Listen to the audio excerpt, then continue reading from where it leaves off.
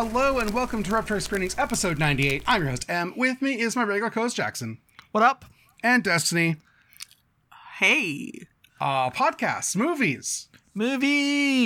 Destiny, I don't think you've seen a movie, so I'm going to come to you first. I have not. Yeah. Damn. Even Jackson's seen a movie. I did watch a movie. I watched one movie. Well done, me. Busier than Jackson. Rude? That's rude. It's true. You're busier than all of us. I don't know about that. Disney's just doing a alarming number of things at all times these days. That's true. It's true. Can't be helped. I'll try to watch more movies next time. Jackson, you're up.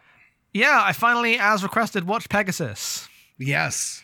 The 2019 Chinese movie about a rally racer who returns after a suspension. For illegal activities. For being too sick in a car park. Yeah, unfortunately, it's illegal to be good at things. It's fucking incredible. Fucking actual masterpiece movie. You were like, you gotta watch this. And you're right. You're like, oh, damn. Jackson needs to see this immediately. And correct. So the moment I paused the movie and was like... Hang on. So okay. It's midway through, right? It is not at the end of the film. I won't tell you where it is. Okay, so it's not the very... Because I'm like, the very end is clearly very my shit, but I assume you got there earlier. I got there earlier. Which bit is it? I need to make... Is it the bit where they show up and start doing the anime poses at each other with the song plays? No, okay. Is it the bit where the guy and his manager are like standing on the stairs singing about their like lost youth? No, but that is a really good one. There's just so many good bits. I genuinely don't know what the like bit that like nailed it was. It was specifically the first driving test. When they're sitting there next to the most bored man on earth, acting like the fucking king has returned to his throne. I was like, oh, Jackson has to see this. I was losing my mind laughing. This movie is hilarious. It's just incredible. And I want to complain about the Letterboxd reviews because I'm going to find a way to turn loving something into being a hater. Movie has like 3.1 average, a lot of 3 stars, a lot of like, oh yeah, it's pretty good. It has a cool ending and it's funny. But like, no one is willing to open their heart to say a movie that is like funny and fun for the whole family and is just like shiny and good can be 5 stars. It can be. It doesn't have to be a fucking actual like super deep, intricate masterpiece to be a 5-star movie. This is a 5-star movie in my heart. He loves his son. He wants to race. You know, that's exactly. That's all you need. You should what you would have a good time. Maybe not as much as me and M. It's really on me and M shit, but you would still have a good time. This is a crowd pleaser. Okay. When the fucking rich Lewis Hamilton motherfucker shows up and he's just the villain from the Need for Speed book we read 10 years ago, where he's just a nice guy and our protagonist is like, this is the most evil motherfucker in the world. He's like, hey, well, you want me to help you out? I know it's really hard to get sponsors. I could give you some equipment. I want someone to race with. He's like, oh, I hate this man. He's so bad. There's literally a fucking like Hot Fuzz gag where he's introduced standing next to his own portraits in the back of the room. And the guy's like, do rich people not have a change of clothes? Yeah, just hilarious movie. Like, very funny, constantly, scene to scene, delightful. The racing's fun, has an incredible ending. Just throughout. I don't want to like ruin it, but it's just good. It tickled me. Yeah, it's just a nice, fun movie. I had a great time. This is what it means to go. If this is what they're getting in like the cinema in fucking China, then we're cooked. Like, I understand American movies still got some shit left, right? There's still good ass movies coming out. I believe Oppenheimer's great. I haven't seen it, right? But like, there are popular movies that people like coming out. But if this is just like, you go for your family entertainment and you see fucking Pegasus, damn, wait, it's cooked as hell. Yeah. The director's like an internet guy. The director's not just... I looked at the director and was like, Jesus Christ, this guy's got like an anime life. Yes. He's like only 41, but this like his being a director is his 4th superstar career. He's like, I became a like world famous essayist, wrote like 7 of the biggest novels in the world, beefed with literally everyone in the Chinese literary sphere, became a rally driver, and has now directed 4 movies. Yeah, he's a real like les enfants terribles. But his movie, if the rest of his movies are as good as this one, then go with God, I guess. I guess the lesson is if you get to do if you get the opportunity to do literally everything from a very early age, you become very good at it. I guess it could happen to anyone. Yeah. Most people fail upward, but sometimes someone just has it. And you're like, man, that's illegal. Yeah. Yeah, I love Pegasus. I'm glad you liked it too, because I was watching this like, this is such a Jackson. This is before all the shit you named and the ridiculous ending, which is perfect. I was just like, oh, them going like him turning on this car is going to be like the world has changed to the most like bored man filling out a form. The constant back and forth where he's like, oh, I lost my license for drunk driving. He's like, drunk drivers, I hate drunk drivers. I lost my license for speeding. Actually, I hate speeders. My friend was killed by an idiot speeding drunk driver 6 years ago. Yeah, that was when I was like, oh, Jackson has to see this. This is the cinema to us. Yeah, absolutely delightful movie. I won't say much more, but you're absolutely 100% correct. Just, it's 98 minutes. Well, it's 8 minutes of credit, so it's a 90-minute movie. Delightful the whole way through. Loved it. Yeah. Yeah, that's all you need. That's what the cinema is, baby. Yep. So I've got 3 films. I watched Killer Nun, the 1979 Italian nunsploitation film, also known as Sister Murders, is the literal translation of the Italian, which is perfect. Which is about a nun played by Anita Ekberg. She's the lady from Belle de Jour. And that's Catherine Deneuve. Oh, sorry, La Dolce Vita. I got my things mixed up. I didn't click through. La Dolce Vita, and she's a nun who had brain cancer and had brain surgery on it, and the doctors are like, she works in a hospital. It's like in the modern day, and the doctor's like, you're fine, you're cured, and she doesn't believe them. She's like, oh, my cancer's gonna come back. She's also got a real heroin addiction going, and she works in a hospital where there's a lot of heroin because it's like specifically a hospital for the elderly, so everyone's like sick and dying, and she projects her like mortal terror onto the residents and is on this weird drug bender that's being covered up by like her like cell is not the right word. I don't know. What do nuns live in? Her cellmate. Cloisters? Yeah, her but they're just in like a hospital room because they live in a hospital, like a Catholic hospital. But her roommate, who's also a nun, who's like a younger nun, they're clearly like have a not on screen lesbian affair going, right? You mean convent? Is that the word you're looking for? Yeah, but it's not a convent because they work at a hospital. They live at the hospital. Okay. I still think it's a cloister, Okay. but go for it. Hey, anyone got any Christian collective nouns? Anyway, and so she starts covering for her. She continues, like she goes out into she's like robs the old people of their jewelry to go into town dressed up like in a black trench coat and sunglasses to sell the jewelry for money for her drug habit. As the hospital gets like concerned about it, and then people start turning up dead, but she doesn't know if she did it or not because she's on a drug bender. She doesn't remember what's happening, as she's convinced she's dying and taking it out on everybody else. I think it's like really good. It's like really, it's not a good, this is a bad film in the classical sense, but it is what you want out of exploitation, where it's just kind of cooking with the themes of like the sequel to Cleo from 5 to 7, Mortal Terror Strikes Again, and it's turned into murder, just the like the extrapolation of this sort of like angst about I'm dying as you expel it out into the world is just like the worst thing. Was really good and crunchy. It has a ludicrous ending. And I liked it a lot. Normally I think these exploitation films are like all smoke, no fire, but I think this one's got the sauce. Nice. I was quite pleased. Sounds amazing. Yeah. Also because it's an exploitation film, it's 88 minutes long. That's what we like to see. Yeah. Then I watched Pig, the 2021 film, written and directed by Michael Sarnowski, starring Nicolas Cage as a guy who lives in the Pacific Northwest as like a mountain man who has a truffle pig, and he gathers truffles. He doesn't talk to anybody, and this fucking young guy in like a fucking Lamborghini or whatever shows up every 2 weeks to buy his truffles, which he sells to the high dining market in Portland. And someone some night comes in and steals his pig. And Nicolas Cage is like, I love that pig. I need to find that pig. And goes on a fucking John Wick quest to find the pig. But he's not a murder man. He just is like, he's like a famous chef who left Portland like 15 years ago. And everyone, but like the legend is like it's John Wick. They're like, oh, it's him. Like when his name is spoken, like people's heads turn and the room grows silent. And it just has that like air of magical realism, but about like chefs as he goes and tries to find his pig through Portland. I really like this movie. I think the comparisons to John Wick are like intentional. I think it's meant to be kind of a revenge story in which he is not getting revenge. He is much more of a like warrior monk, but his battlefield is the kitchen, right? He comes in, he's like Ghost Dog, or he has a lot of like, I've lived alone and I've gone through a lot philosophy that he doesn't really like expound on much because he has very few lines. Nicolas Cage mostly just emoting to camera. And it just ends up being a weird, surprising movie about like being sad and losing your loved ones. It's really good. I was really surprised by it.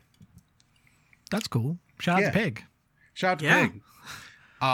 Pig not in it very much because the pig gets stolen. So if you're in it for the pig, not much pig. Nicolas Cage is in it for the pig. Nicolas Cage is in it for the pig. And then yesterday I watched The Last Angel of History, which is a 1996 documentary by John Akomfrah about so Criterion has, because it's February, has their Black History Month normal set of movies, but they also have this one that's curated by Dweller that's about like electronic music and Black culture and like the intersection of those two things, which everything in there sounds really exciting. And this was the first thing on there. But this is a documentary specifically about Afrofuturism, and it's part documentary, part fiction. And like the narrative device is there's this guy from the future with like these ridiculous like future shades who is traveling through time. He's called the Time Thief, and he's going around to various aspects of modern history, learning about where like African music intersects with the future and technology as they interview a bunch of people of the day, like Samuel Delaney and Octavia Butler and Nichelle Nichols in it, a bunch of different musicians as they talk about making music. There's a bit on Sun Ra, but Sun Ra is not in it. It's mostly about like the things that came after Sun Ra is like when sampling became big in music. It's just like really good. And the aesthetic is all like super intercut, like weird digital effects happening over each other. If you watch me and Dia play Club Dead, which we're playing, MTV's Club Dead, it has that kind of like digital effects baked into ridiculous 90s scenes aesthetic. It's really good. I had a great time. Yeah. It sounds wild. Yes. It does. Yeah. I mean, because I've watched the Sun Ra documentary and I know some of that stuff. Like it wasn't like full of new information, but it was nice to watch a documentary about like this is the future of where technology and race can take us in a very positive light. And I was like, man, people in the 90s just had hope. That wasn't how it ended up going. It wasn't how it ended up going at all. It was just like, damn, I wish that were anybody I know. None of us have hope. One thing that was really funny about Pegasus to me, and this is not intentionally funny in the movie, but is like, this is just a thing when I watch like a glossy, just like Chinese mass entertainment, is that all the concerns are the same as American mass entertainment. Oh, the developers and the poverty and the blah, blah, blah. But the like just general state of the world is like 15 times nicer. Yeah. Oh, and I'm like, yeah, man, I remember having hope. Yeah. His whole thing is he wants to do something better than like run his small business, which is like not doing well. Like it's not like booming, but he's doing okay. He's taking care of him and his kid. That's all he wanted for a while. For the record, I have hope. Well, I don't know glad why. one of us does. Couldn't be me out here hopeless. Anyway, that's it. So our movie this week is Close Up, the 1990 Abbas Kiarostami film. Part documentary, part fiction. Yes. Complicated. Jackson, would you like to tell us what this is about? Close Up is about what's his name? Hossein Sabzian. Sabzian, a man who pretends for about 4 days to be filmmaker Mohsen Makhmalbaf, famous Iranian filmmaker at the time, and just kind of pretends to be him around this very gullible, stupid-ass rich family, takes like a little bit more money than would be required for a cab one day, and is arrested for it. because this counts as fraud. This catches the attention of Abbas Kiarostami, who is... No, it catches the attention of a journalist. It catches the attention of a journalist who writes an article on this, which catches the attention of Abbas Kiarostami, who flies in, drops the movie he's currently working on, goes back to the big city, fucking films the trial, and then recreates the events that led up to the trial, outside to insert into the narrative as it tells the story of why he did this. And you see the trial, you see these reenactments, a lot of questions are posed. It's not really like a narrative film, obviously, from the setup, but the big ending is that Makhmalbaf himself meets Sabzian at the end of the film, and they ride together. Specifically, it is set up by Kiarostami as he's filming from a van. Yes, like the FBI, that Makhmalbaf is going to meet Sabzian, have a really emotional meeting for Sabzian. He's mic'd and the mic keeps cutting out because they're using shitty hidden mics, and takes him to meet with the family. Yeah, it's a weird scene. It's layered. There's a lot of things going on there. It might be one of the most evil things ever done. Who can say? As it's because we're making a movie about it, we've flown in your hero. Yeah. Which would not have happened had this case just come and gone and been ignored. And he did a brief time in prison for this most minor fraud of all time. But it's mostly about Sabzian and his deeply earnest passion for cinema, and how earnest that is, how much that's just a performance he's putting on for the screen, which is also knows it's a performance. Lots of layers of very good film to show in class and have people ask questions and answer about, right? Will get you thinking about the formal realities of what it means to watch a movie. Yeah. That's fair. I saw this last year before. I don't know. I just watched it. I was on Criterion. It was one of those movies that people always talk about. And I was click play. It's kind of short. And it was one of those where halfway in, I was I don't know, this is kind of dull. And then by the end, I was that was one of the greatest movies I've ever seen. Just truly one of the greatest movies I've ever seen. Yes. Specifically, once you realize what is the part where the trial is filmed and then all the reenactments happen after with everyone who was involved, and then the final scenes are all as they happen the first time, but very staged for the film, but also the films barely can hold on to those scenes. It was just I get everyone like this, right? Before I talk about it, I right? loved it. Yeah, it's a masterpiece. Yeah. The thing for me is the inciting incident of him pretending to be his director, getting hit with a fraud charge, maybe going to jail if the family didn't pardon him, because the Iranian court is a very small village dispute court. It's not like a police system where you do a crime, you must go to jail. It's well, if the family doesn't want to press charges, they're willing to forgive him, then he goes free, and that's good. Very chill, the courtroom scenes. Judge seems like he really doesn't want to put anybody in jail if he doesn't have to, which could not be my experience with the judicial system in the world.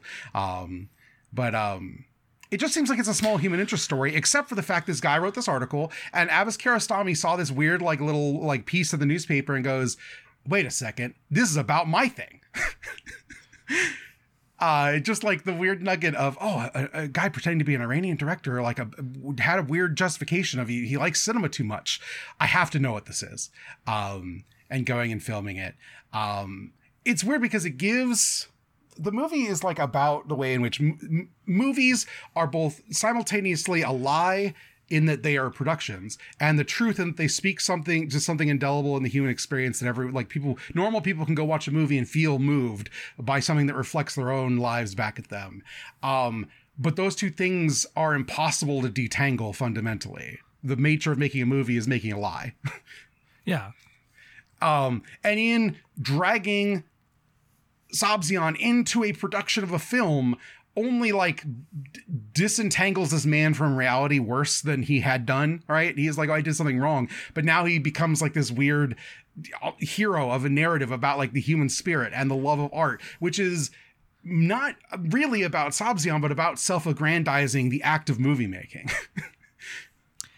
Yeah, I mean, flying in Makhmalbaf for the ending is there's a crazy moment because it's just the lie of it is too much, right? He would not be there if it wasn't for the fact that we were filming this movie. He doesn't care about this fucking fellow guy. director friend Kiarostami was like, "Would you please come meet this man?" Right, yeah, like the most artificial thing of all time. And like Sub-Zero's not a fucking moron. He knows this, right? Yeah. While he's doing it, but he's also like aware that he's in a movie and like is performing as himself of people. Like he is aware of all the things going on, right? No one's like in the dark about the processes that are happening here, even though as those processes like consume the movie itself.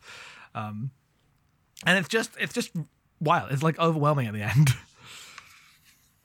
I didn't know what was a recreation because I didn't know any of that. Like you were talking about the plot and you said that Kiarostami read the article, da, da, da, da. Like none of that's in the movie. So I didn't know any of that going in. So I couldn't tell what was No, that's stuff like afterwards. Like, 'cause I'm watching this the second time, right? Most of my thoughts are thoughts on it is kind of in the movie. Like the when Kiarostami is like in meeting him in the prison the first time, he does mention that he like found out about it from the journalist and is like going to get the trial moved forward. Yeah, but like I didn't know if that was a recreation of like I didn't know if that was scripted or not. Like, yeah. I couldn't tell. If it wasn't the only thing that was like real, I think is the trial scene. I mean, I assume the ending is unscripted, but and like just like filmed from a distance. Yeah, but like going into it not knowing any of that, it's really hard to tell what's what, and it's very like. It feels like origami. Like it feels like an impossible movie. Like in a technical sense, it's very like it left me very discombobulated. But like in a good way, I don't know how to explain it. It's weird because like it's not like a puzzle, right? But it just asks a fundamental question of like what matters about cinema and what is real and like how you feel about that. Because like I think Kiarostami, whether he knows it or not, we'll talk about it when we talk about like the other movie that we covered, which was what's the name of that thing? Long Shot. Yeah. And that Kiarostami was like troubled by what happened with Sabzion, like how his life went after this film. But I feel like the movie on some level just inherently is about the fact that like he knows that movies are kind of a con, but like the con is real. Like the magic is true, even if it's still fake. And that's the important part of it. Like, why would he rush to film this guy in the first place if he didn't on some level understand that? But then you go, well, did he just like feel like the gravity of the situation, but not the full like fallout of what that meant, which is possible. You know, you can ask many questions about intent, especially on Kiarostami's part, who gets nothing really in this movie other than he talks to Sabzion a little bit, right? It is not about Kiarostami as a character. Yeah, it's weird. Like Kiarostami is in the movie, right? He has a scene, and that scene is entirely shot from behind. His face is never on camera.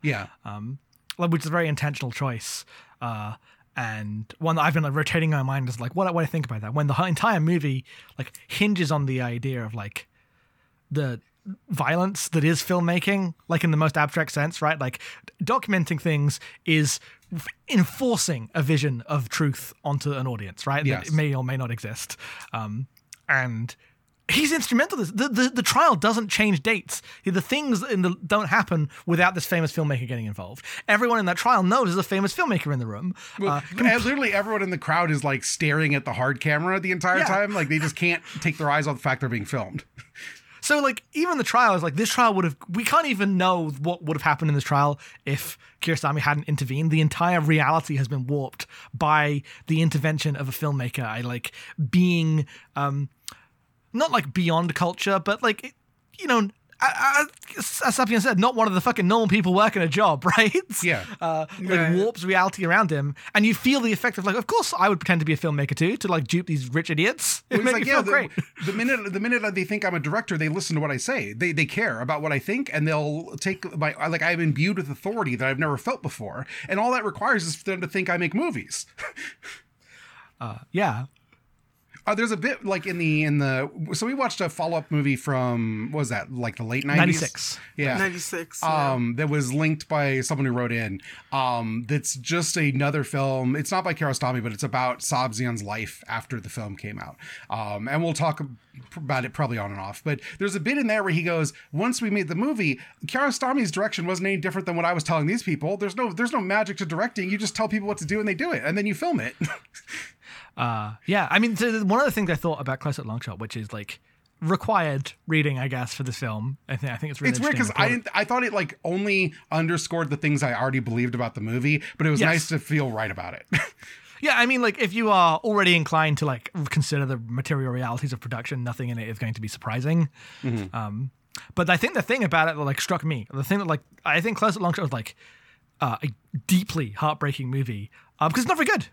Like, I watch it, and the filmmaking's not as good. The filmmaking in this movie is, like, it looks like a news report. There's a bit where he, like, walks into his house, and they've got one shot for him opening the gate, and one shot for him opening the door, and the shots are all a little too long, and then it cuts to, like, a nicely composed shot of him sitting on the carpet, and then like, they've got the Quran and his, like, How to Make Movies book right on top of each other, and I'm like, oh, I see this. And it just is, it doesn't have it. There, you realize that, like, I think that the aim of this movie, the thing that it is like trying to elucidate about the work of Close Up and the depth it provides to it is important.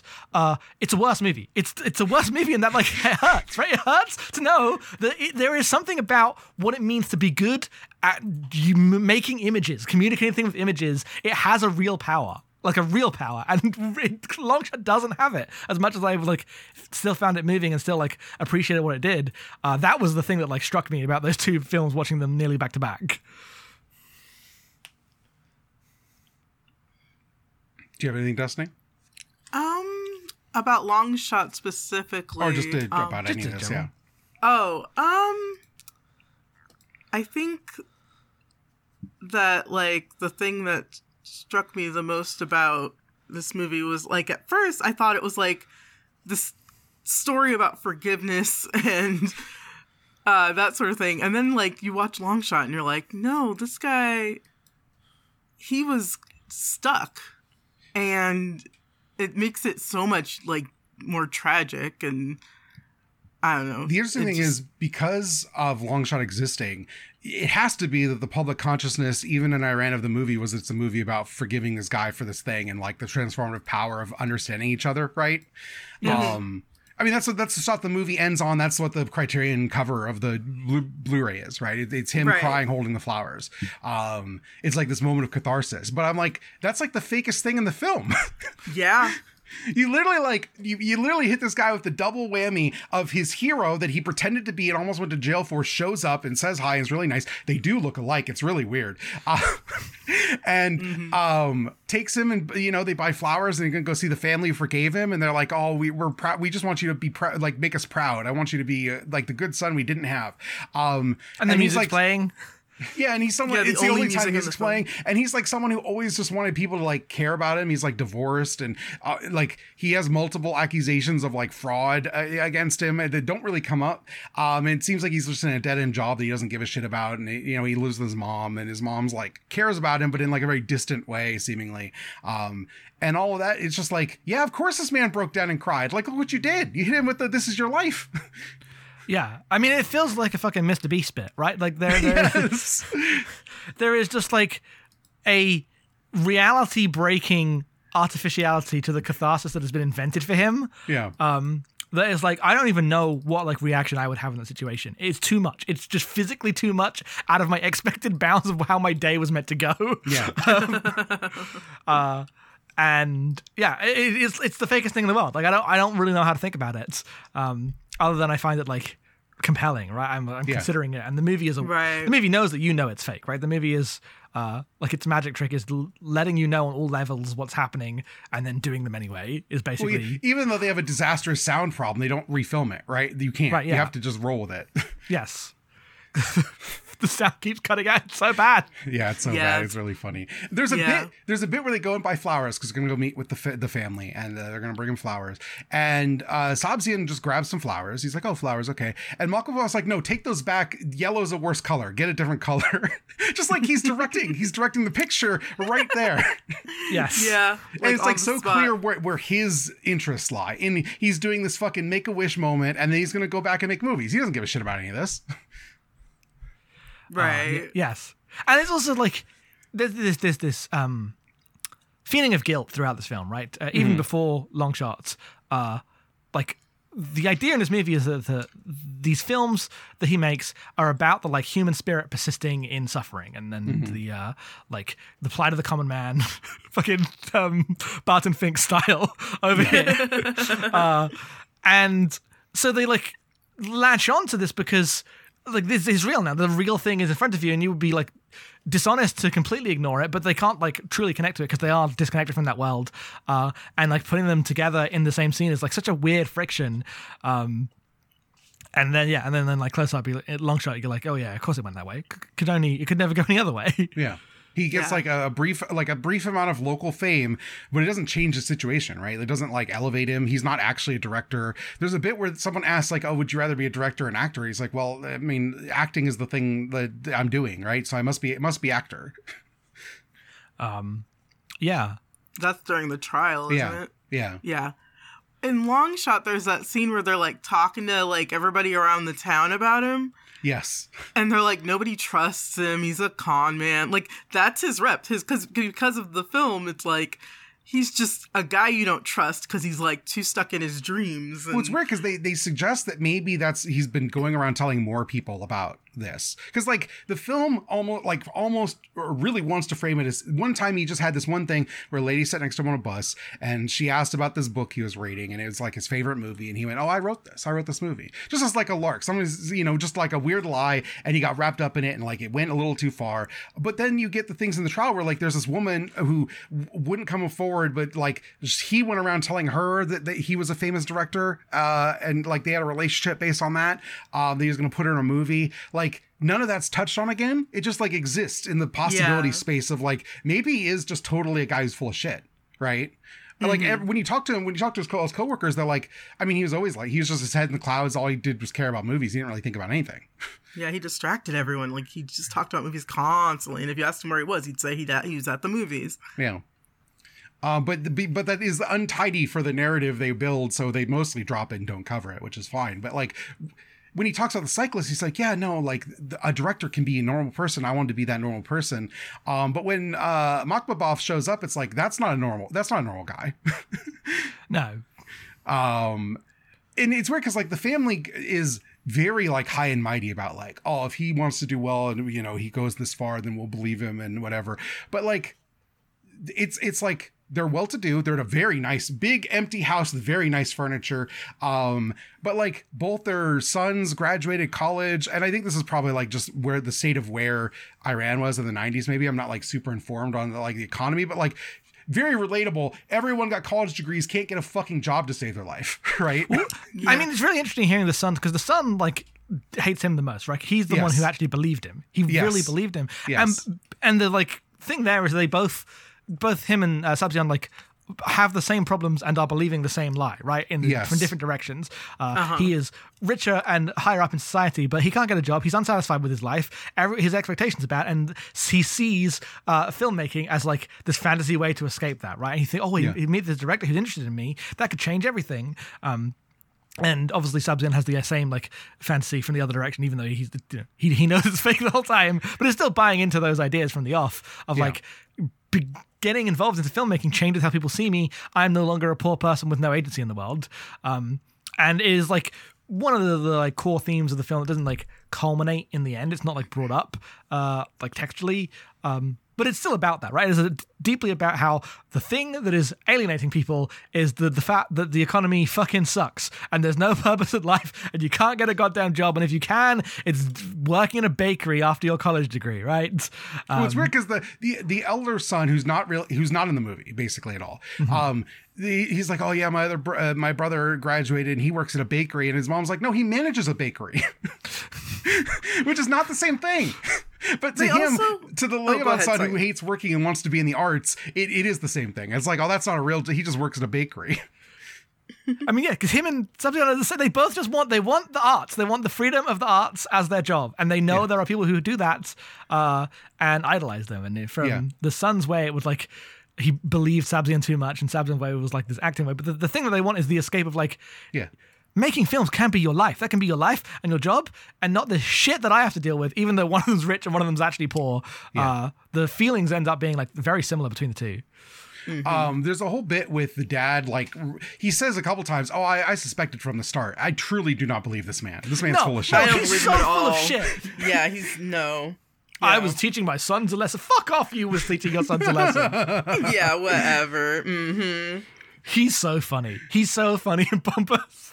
The idea that this family like had this happen to them and then agreed to play themselves in like recreation. This is like the weirdest, like, especially on a rewatch, the weirdest part of this movie, like seeing it all through. And then they get this like self-aggrandized narrative of them as like this weird aggrieved party that have this stranger come in and pretend to be something. But like the film is not shot in any way that like gives them inherent sympathy. They just kind of feel on airs and like weirdly like opportunistic as much as Sabzian is. It's very strange because like the movie is all about the power of movie making, right? Yeah. And so it has a lot of sympathy for Sabzian. And absolutely like ends up, I would say, biasing, like, you know, it's aware that there can be many truths, but it biases towards the truth it wants to portray, which is that the movie does ultimately believe he is this Valkyro. Yeah. And it's trying to portray that, I would say. And similarly, I think when it portrays the directors, it's like aware that they're doing something like fucked up by making movies, but it also believes in them, right? It believes in the power of movies and believes in the power of directors and wants you to honestly believe in them. What it does not believe in is the power of fucking like rich but not as rich as they think they are losers trying to mooch off the great directors of the arts getting conned by fake directors. It's weird how much little sympathy it has for the other side of that, even though without them the entire story doesn't work, right? They are necessary for the engine of this like catharsis to work, but it has no sympathy for their like, you know, they're just patsies. They're just patsies in this film. Yeah. Yeah. Yeah. I mean, Kiarostami, I think, fundamentally thinks that Sabzian's dream is true and real. He lives it, right? Yes. That's a movie. That's what movie making is. Sabzian's not wrong. Like, when Sabzian realizes that, like, oh, what Kiarostami is doing directing Close-Up was no different than what I was doing in this fake movie I was going to make, he's, like, defeated. He's like, oh, it made me really, like, sad. I felt nothing about it. But, like, no, that's the truth. That's the transformative power of cinema is fucking anyone can do it. Yes. Especially, like, directing. Yeah. Which isn't like depends on the size of the production, right? There are some small productions where if you don't have the technical know-how, but like I am fairly sure if you put me into a Marvel movie, right, and I was fucking Twin Peaks Dougie Jones over here, and I just said yes to every department, the movie would still, the machine would function, right? The machine functions. No. Obviously, there's many movies that wouldn't be true, but there are a lot of movies where like the individual can be removed from the process. And you just don't know, right? You don't know. Yeah. It's just, as with all things, it's just people working in a network. Then the bigger the network is, the less important any single individual is. Also, especially in 90s cinema, 80s cinema, and the cinema, like internationally, if you're just someone who loves cinema and you pick up a camera and you shoot a film, those films are myriad, right? Like that's 90s indie cinema. That's international cinema at large in a lot of places. I mean, one of the things that I think is really interesting about the long shot is that it no longer has that quality, and that quality is it's shot on fucking VCR.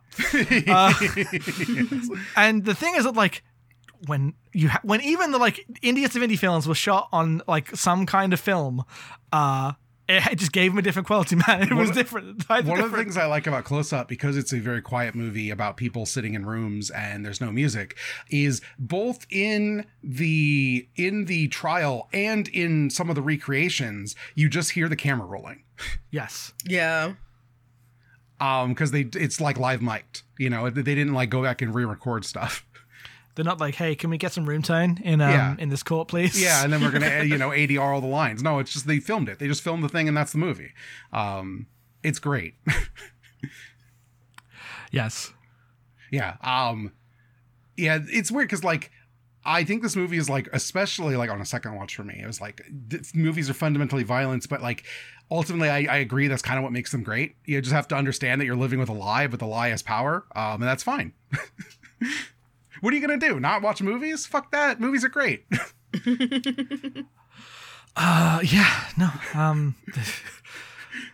There is no good movie. They're all evil. Yeah. On some level, like the act of the documentation, especially as like a story that someone gets final cut on, that goes out into the world, and people get to have opinions about, introduces so many biases, right? It is even if no harm is done, effort, like narratives are changed, violence broadly as a conceptual term is done. But damn, I wouldn't have it any other way. But also, like, I mean, movies are the mass media of the moment, Yes. have been for the last Yes. 100 years, right? Yeah. At least. You can say there's been changes in it, but I would say that is broadly true. Yeah. They are the medium through which most people experience narrative, experience like catharsis and emotion in media and art in their lives. Yeah. And they require such a specific material context to get made and distributed, right? Yeah. You cannot tell your story unless you have a camera and a film crew and a way to get that film distributed into different audiences. Even like, this film was significantly pre-internet, but in the internet era now, anyone can film anything. But that's actually made it harder. It's made it harder for poor people. Like, there's less poor people directing than ever. It's fucked. And like, that's definitely a running theme of this movie, is the idea that like, I want to believe that the director lives in the world I do and suffers the problems I do. And the likelihood is he probably fucking doesn't. Yeah. Yeah. Or if he did, he doesn't anymore because he made a movie that you know Because he made a movie, Yeah, yeah. I made a movie. Yeah. Movies now more than ever. Now more than ever. Yeah, I had a great time. I was like, damn. I love social realist cinema. Yeah. I don't know if I have that much else, but people have more things. I've got to mention one of the funniest gags of all time, which is the start of the movie. Oh, right. I there's did like want to mention this and I forgot. I wonder if we're going to say the same thing. Of course we're going to say this. There's like a 40-second shot of a can rolling down a hill. Oh, this is not the one I was going to say. Oh, but okay. This is good. Can rolling down the hill for like 40 seconds. I was like, what could this be saying? What is the intention here with this thing? Is it lets you sit with this like shot in the silence of waiting to know what's going on outside, and then the like payoff 3 minutes later is the journalist is like looking for his tape recorder desperately to like record this story and publish the news about the trial, and sees the can halfway down the hill and kicks it again. And it like shows another 20 seconds of the can right down the hill. I was like, oh, for fuck's sake, that's so funny. That's so funny. It's just, man, movies. My thing is, so everyone's playing themselves in the recreations, and everyone's doing their best to be very serious or whatever. But then you have the journalist who wrote the original article that you mentioned, Farazmond, and he has this entire comedy scene that I hope this was him. I hope that he was like, I want to spend 2 minutes wringing out what little screen time I have, running from house to house, buzzing the things and asking if they have tape recorders, because I think it's like ludicrous it goes on so long. It's really good. It's really good. Weird, yeah. Well, it like raises the idea of like, it seeds the idea of just the stuff that ends up being like what Longshot's about. Is like, what does the guy lends him a tape recorder. Without a tape recorder, nothing happens, right? Kiarostami doesn't become like super successful international filmmaker in the same way without that tape recorder being handed to that journalist so it can be recreated in et cetera, et cetera, et cetera. It is completely forgotten who gave him the tape recorder, but that tape recorder is not whoever the tape recorder that was is not getting a kickback. This isn't like Kiarostami's first film. He probably would have been all right, but it is one of his big ones, as internationally especially. I wasn't saying that like he wouldn't be okay, but I mean like, the guy whose tape recorder that is not seeing a cent from any of the like crazy shit that he just lent a guy a tape recorder, right? He just didn't know. But it definitely seems the idea of like, there are these things only happen because of the availability of things that are provided by other people, right? This journalist cannot have this like single person breakout story without borrowing a tape recorder. That's important. Mm-hmm. And also it's very funny. Yes. The shout out to the hero just carrying 2 turkeys. Like, do you want turkey? Yeah, you want turkey? I'm gonna sell you turkey right here on film. I love the beginning where you think it's like a different type of movie where like he gets like, oh, I gotta go get this guy, the police wait in the car, and then he just fucking goes in the house and he just hangs out with a cab driver, and then the cops are grabbed and they go into the house and you're just like left the cab driver just kind of like, I'm just gonna get up and walk around and look at the big leaf pile and chill out, I guess. The bit where you don't realize like how low stakes the movie is going to be, but it begins with like these cops getting into the car. Yes. Is hilarious in retrospect. Yeah. But yeah, no. Very glad we watched it. Me too. Okay. Well then, questions. If people would like to send questions, you can send them to abnormalmappingpodcast@gmail.com. They can be about anything. They don't have to just be about the movies that we're covering. And we got a bunch of emails. Not a bunch. We got some emails. Kiarostami did not bring out the emails like I was hoping, but people did all right when I put out the call. So thank you everyone who wrote in. Crystal writes in, what's a movie that looks fake in a good way? The in a good way make this hard. I don't fucking know. There's so, I mean, what does fake mean? Yeah, I don't know. Like, what do you mean by fake? Because I feel like every movie kind of... I'm like, every movie in Technicolor? Like, they're all fake in a good way. Exactly. Right, yeah. Like, I can say that kind of thing, but... Grand Budapest Hotel. Do you mean Gemini Man? Because Gemini Man... Oh, yeah. High frame rate Gemini Man looks fake as hell. Great way. You mean Shin Kamen Rider? Like, yeah. There's many ways I can take it. Do you mean the umbrellas of Cherbourg? Like the nature of the thing. Like yes, great, perfect. Do you mean Happiness the Katakuris? Yeah, I don't know. A lot of movies. I think all movies look fake other than like realist cinema, which can still be fake in a good way, but doesn't look it on the surface of it. I mean, the more realist cinema is, the more fake it is. Yeah. No, I know. But it doesn't like look fake, right? That's true. I'm not watching Bicycle Thieves like, man, the artistic expression on display and how this was shot. That's true. There are occasional moments in Close Up where like it'll suddenly have like a perfectly symmetrical fucking Wes Anderson shot. Yeah. Like when he's sitting on the sofa, and it's so jarring to see like yes. a composition like that. Yes. Eric writes in with two questions. How do you feel about Kiarostami in general? What are your faves from him? Have you watched Certified Copy? I have watched Certified Copy. That's the only other Kiarostami I've seen. I like this more than Certified Copy, but Certified Copy is a great film. This is my first Kiarostami. I was like, damn, it's great. I guess I see why everyone likes him. Yeah. Certified Copy is just a normal film. You know, it's about this couple who's walking around and they're thinking about maybe breaking up or whatever. I assume that he mostly just makes movies, like not documentaries. Yeah. Because like the first 50 minutes of this movie are just like a straight up, drama. Yeah. Before the trial like reveals the conceit. And obviously they're all playing themselves the whole time, but it's still like scripted or at the very least outlined and shot with like intentional. They were just making a movie.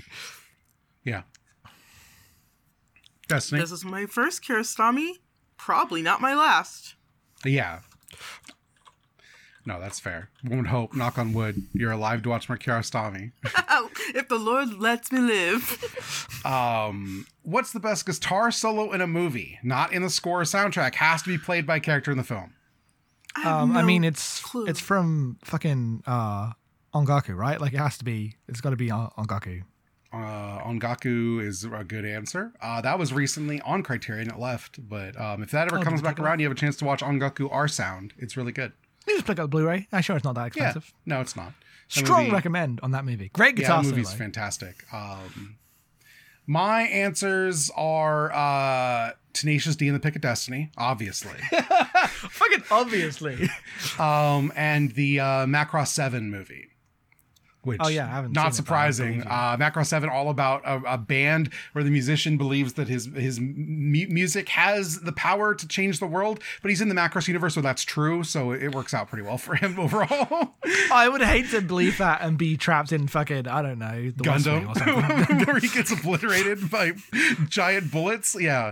It's lucky to believe that in Macross, where the only place it is true. Yeah, those are the two I could think of off the top of my head. Velvet Goldmine has a good one that just recreates a David Bowie scene, but a David Bowie stage action.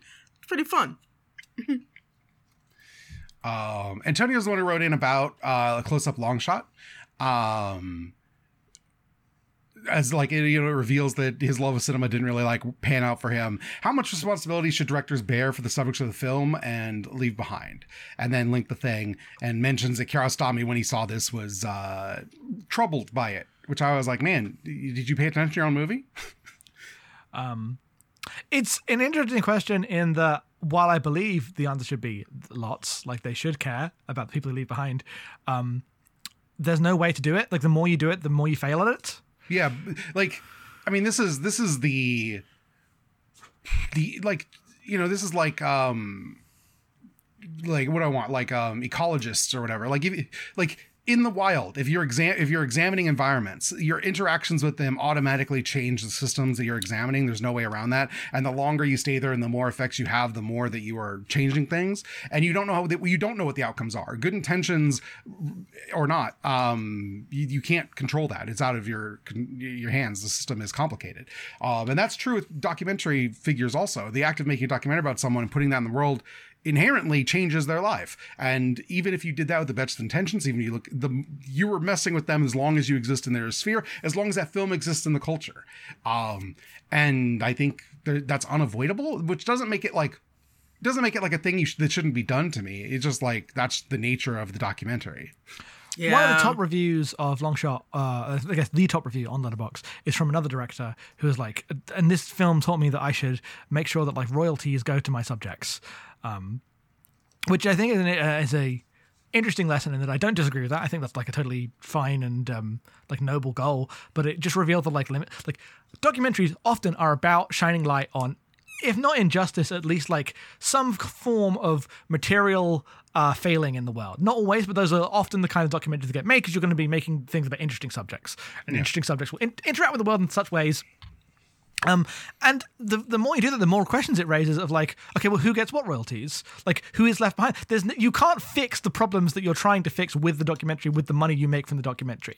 It's too much for one director. And while I believe every director should like try to do better, and it just like this line of like argument goes to such an individualist thing of like, where does it stop being your fault, right? Yeah. Trying to blame one person for a specific like more structural thing, and while I would like to say that like directors should be cognizant of this and aware of this and as best they can, on some level you can't wholly like make up for the violence of that is just making a movie, right? Yeah, you can't know the effects of it. If you want to be free of that entirely, you shouldn't be making movies. Yes, right. On some level, you have to accept that if you're making a documentary, it will change the subject's lives, could potentially change everyone's lives in like radical ways that you could never foresee. And that's just the violence of movie making. You don't know what happens to a film when it's put out into the world. And this stuff that like they teach in like journalism school also, right? Yes. But I assume filmmakers are not getting the same ethics questions levied at them. No. Yeah. There's no like. Also, yeah, individual directors, no matter how successful they are, cannot solve all of the problems of their subjects. Unless you want to like fucking throw it all away. Like the what's the name? The Decline of Human Western Civilization Part 3. Yeah, but even that didn't save every person that she knew, right? No, like it's impossible. If you wanted to win the competition of who could be the most ethical documentarian, yeah, adopting and having the kids in your documentary live with you is a big one. Yeah. But it still doesn't change the nature of the thing, which is fine. No. Brendan writes in, what director of a true crime or based on real events movie/series would you like to see engage with the actual perpetrator or antagonist of the story or event? Not counting documentaries, since they usually talk to the people. I mean specifically like in Close Up or the way Bart Layton approached material on American Animals. I don't know what that is. Yeah, I don't know what this is either. I didn't really know. I was like, I mean, I don't want David Fincher to talk to the Zodiac Killer. I assume it means that kind of thing. But I was like, what are the other? The first thing I thought of was like, oh, what if Catch Me If You Can had Frank Abernathy in it? But I'm like, wait, that Steven Spielberg doesn't make documentaries. He's the most boring movie in the world. Right. I think the Wolf of Wall Street guy is briefly in Wolf of Wall Street in like a slightly mean way. Yeah. I mean, Scorsese has said Kiarostami's a huge influence on him. Scorsese's a guy who could do this. Yes, that makes sense to me. That makes a lot of sense to me. Yeah. But I can't think of like a time I've watched a movie like inspired by something and thought this could have used more of the real people involved. Usually I think it can involve less. Yeah. Yeah. As like you see a version of this discourse happening right around like was May December an unethical movie? I'm like it wasn't even it changed all the names. It was just I did want to mention this movie's like presupposed friction between movies are good, but also movies are inherently predatory is like half of what May December is about. Please watch May December if you haven't. It's very fucking good. Like May December is a movie about like Hollywood inherently is a vulture. It's like what's good about it. It's what you go to the movies for is to eavesdrop on other people's lives and drama. But it does make movie making inherently predatory. I have enjoyed that as like signaled a wave of discourse about whether May December was like bad for doing that. Like, I mean, it's complicated. I haven't seen it. I don't know how like it pulls it off. I assume you think it's pulled it off, like navigates that fairly well. Yeah, it's Todd Haynes. Of course it pulled it off well. But like the idea that it's bad for asking those questions is very funny to me. I can't believe fucking YA discourse about this character believes something evil. The author must condone it. Has come to film already. Well, it's like the guy from who was like in the relationship that inspired the movie, like they should have involved him more and stuff like that. That kind of discourse. But like it would have been violent in the other way to involve him more, right? That's what the movie's about, I assume. It's like also with that. Oh, go ahead. Well, it's just doing the same royalties discussion of like you can't fix there is no like distribution of income that will fix the inherent violence of movie making when it's dealing with real topics in a real world that is arranged in the way it is. Yeah. Also, the idea that like getting the real people involved lends it an authenticity that elevates a film is like all through May December. Like, is that a true thing? Are you getting a real story by talking to the people involved? They lie all the time. Everyone narrativizes their own lives. They're like the last people you should believe about what is true. What was that film we watched recently that like had all the real people involved that was way worse because of it? I forget. Did we watch it or was it just something that came up in the Discord? I have no idea what you're talking about. Never mind. No idea. Ignore me then. You would have to let me know what you're talking. I need more details on this. Yeah, I don't know. I genuinely don't know. No, you know what? This might have been me talking. This might have been me talking to Camille about the fucking Get Back edits in Discord. Okay. So never mind me. Okay. Ashling writes in, not long ago I watched Kelly Rickard's Certain Woman and Ryusuke Hamaguchi's Wheel of Fortune Fantasy. Both are anthologies, separate shorts, not linked by plot, but some combination of theme. Coincidentally, Criterion Channel Parentheses is a double feature. Turns out I really enjoyed this format, and I was wondering, do you like anthology films? Do you have any recommendations? And what director who hasn't produced a feature-length anthology movie should? I generally don't like anthology films. I had a hard time thinking of anthology movies. I'll be honest here, that like, especially ones with a single director, because I can think of like, you know, we watch Creepshow. There's like the VHS movies, which are very up and down. I think of horror anthologies a lot. But like anthology films, I'm like, I haven't seen that many. And there aren't, like, if you look at lists, there aren't that many in the world. The first one that came to mind for me was The French Dispatch. So I feel like a director I really like already made one. So, well, yeah, it's like, is Pulp Fiction an anthology film? Like, kind I guess, right, kinda. Yeah. But, yeah, I don't know. Like, generally speaking, I would say no, but I'm also like, when I think of anthology film, I think of like a series of short films connected by an idea, often by different directors, that is like very up and down. And I'm just like, I'd rather have the good ones. Please, thank you. I'd rather have one good movie. Yeah. On Wikipedia is listed The Ballad of Buster Scruggs, which is pretty good. It's like not one of the best Coen films. It's uneven. Yeah. But, you know, it's all right. But yeah, I just couldn't think of any that like, most of the movies I like are not like this. And most of the ones I could think of are very, are like, just like, you know, Creepshow style. Horror loves this, where you just get like a bunch of 20-minute movies. Yeah, Southbound, and we kept bringing up Creepshow. Yeah. Tales from the Hood, you know. Yeah, Tales from the Hood. The Animatrix. Yeah, and again, while I love the Animatrix, it's up and down, right? Yes. Yeah. Heavy metal. Classical. Oh, Destiny mentioned Sin City while we were talking this over breakfast, which is like, does Sin maybe City like count?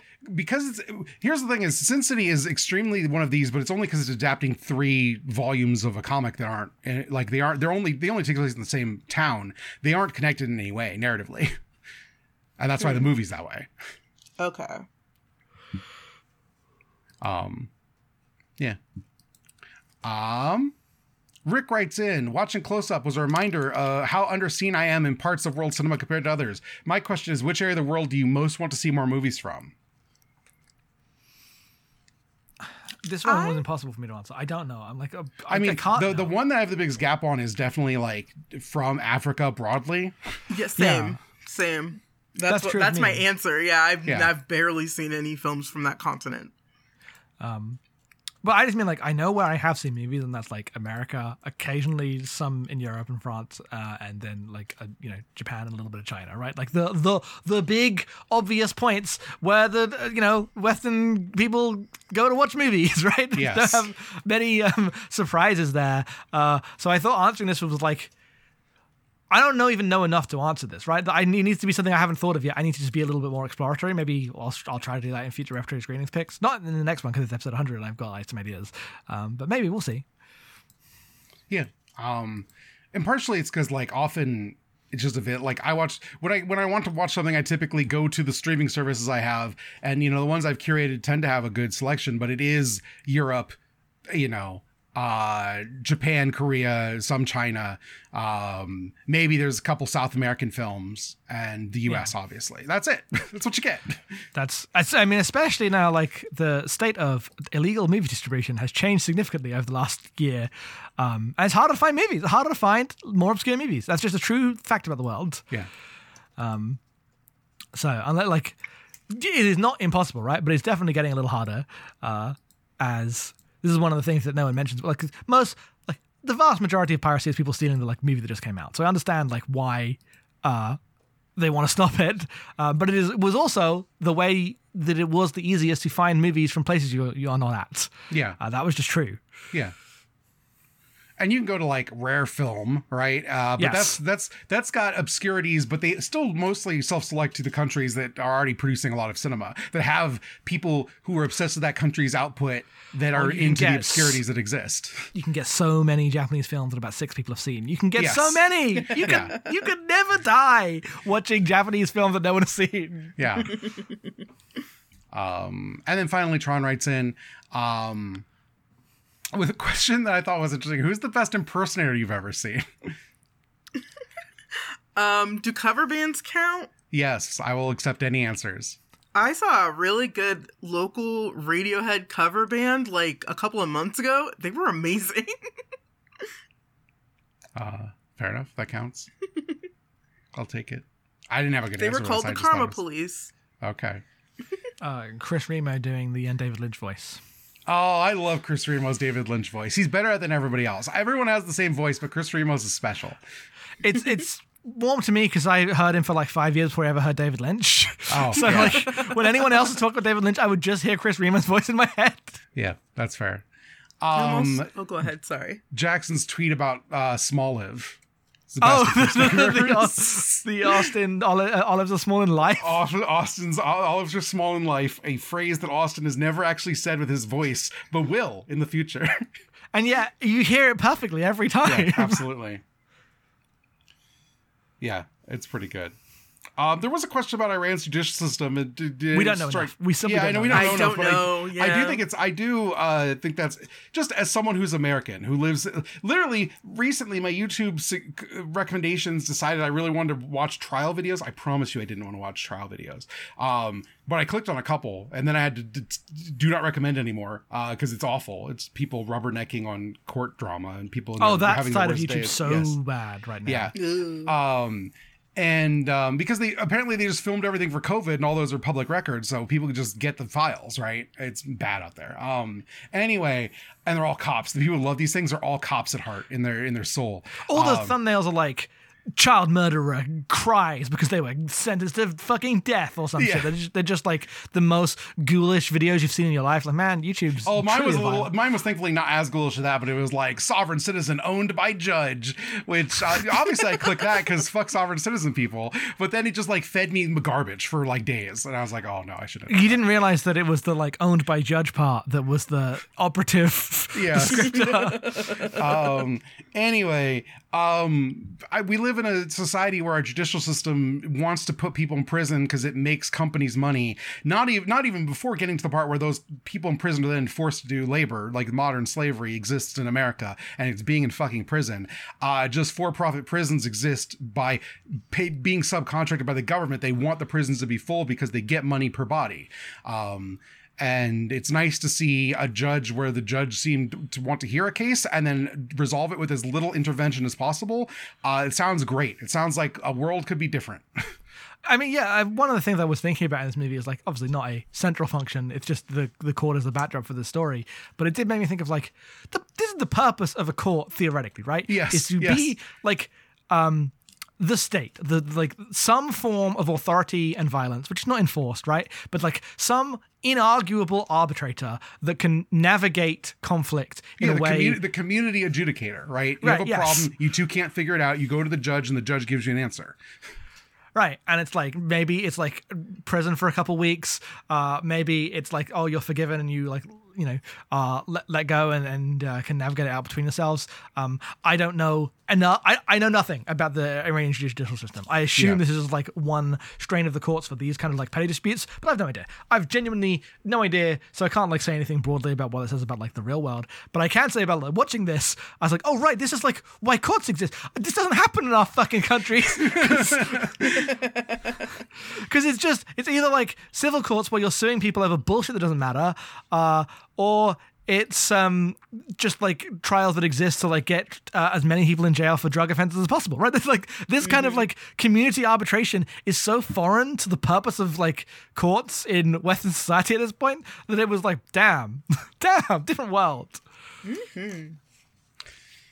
Yeah. That's it. If you have questions, abnormalmappingpodcast@gmail.com. We love them about any sort of film stuff. If we don't know, we'll just admit we don't know. It's fine. Yeah, ask us about movies. Sometimes you just jog our brains and I go, I should watch something XY because you mentioned it. That definitely has happened before. That has happened before. With my next pick, in fact, this has happened because someone in the Discord said that I specifically needed to watch this movie. We next time are watching Ikari XB1, which is a 1963 Czech film. It was described as it's 60s European Star Trek to me. So I was like, well, I gotta watch it. Oh yeah, let's go. To me. I'm so excited. It is it was apparently released in English with a dub called Voyage to the End of the Universe, but the original version is on Criterion. That's the version we'll be watching. It's directed by Jindřich Polak. It's based on a Stanislav Lem novel. So ready to go. Might have the stuff then. Yeah, I hope. I'm just excited to watch just a nice sci-fi film is all, Yeah. It has a beautiful original theatrical poster that I'm going to post here. Just like one of those sci-fi classics. Oh man, sci-fi from the 50s and or 60s. Yeah. It's beautiful. Anyway, that's going to be it. Like I said, that's on Criterion. Obviously, if you're in America or you know someone who can share the Criterion password, that is very easy to get into for anyone else. I don't know where it is available elsewhere. Did you check, Jackson? No. I did. I have found it on the internet, so you can get it. Okay, that's all. That's I wasn't sure since it was like on Criterion. I was like, how available is this? I asked you, could you find this? I can find it. It's also on DVD. It's hard. Okay. It's hard to find. It's not an easy find, but it is out there. Okay. I'll probably end up using your Criterion rather than using one of the ways you could theoretically get it. Okay. It's on Blu-ray in the UK. Damn, it's very expensive because it was the print run was in 2019, but it did get a Blu-ray run in the UK. So the company's second run, so just asking for being very expensive. Yes. Anyway, where can people find you online, Destiny? At Fridge Buzz now, most places, and my other podcast, Battling Girls. We've got some stuff brewing for 2024, so keep an eye out. Did you record that episode last week? Yes. Okay, nice. Oh my God, it's real! Yeah. We recorded an episode. I know you went out to record an episode, but that didn't mean an episode got recorded. An episode got recorded. Friend of the show, Tracy Mock, is our special guest star for our return. All the gang is here. Jackson. You can find me at Headfuls Off on twitter.com, unfortunately. Really, mostly just there. I have an account on Blue Sky and co-host, but I haven't used them in months. Sucks on the internet. What can you do? You can find the podcast we do at abnormalmapping.com. Go listen to them. They're very good. We've got... we got the Everything or Nothing episode, which that came out a couple weeks ago. I guess about James Bond game. We don't really talk about the idea of James Bond in that very much. It's about PS2 games. But Everything or Nothing is a James Bond game that is like a bad James Bond movie. So if you're interested in movie discussions, I guess there's a link. Yeah. You can find me on Twitter at em_being. If you'd like to support our work, you can do that at patreon.com/normalmapping. For $1 a month, you get the Great Gundam Project. We're currently watching Gundam 00 and Rose of Versailles. For $5, you get Blockbusters. We're actually going to be recording that next week, so it'll probably be up the Monday after, a week after this goes live, about Big. So look forward to that. And we have plenty of episodes for other movies besides. Check out our one with Fugitive from last month. It was really good. I thought that was a really good episode. Yeah. For $10 a month, you get VoIP Life, where we talk about a bunch of bullshit. There are many movie episodes in there. Right now, we're just desperately trying not to talk about Final Fantasy and failing. Though we do talk about some bad British television, which people seem to like. So, there's stuff. I'm going to mutiny against your rules in the Discord. Too bad. I'll just delete your posts. Every time we talk too much about British shit, you're like, stop it now. Leave the channel. That's why you just start exchanging music, YouTube links that nobody fucking cares about. We're having fun. We're having a good time. You can have fun in a different channel. It's my Discord too. I would kick myself out if I was doing that.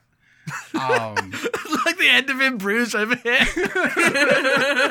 You gotta stick to your principles. I have another podcast called Dragon Readers on the Export Audio Network. If you just go to exportaud.io, it's on their main feed, where me and my friend Nora are reading through the Inheritance cycle, which is the Aragon books.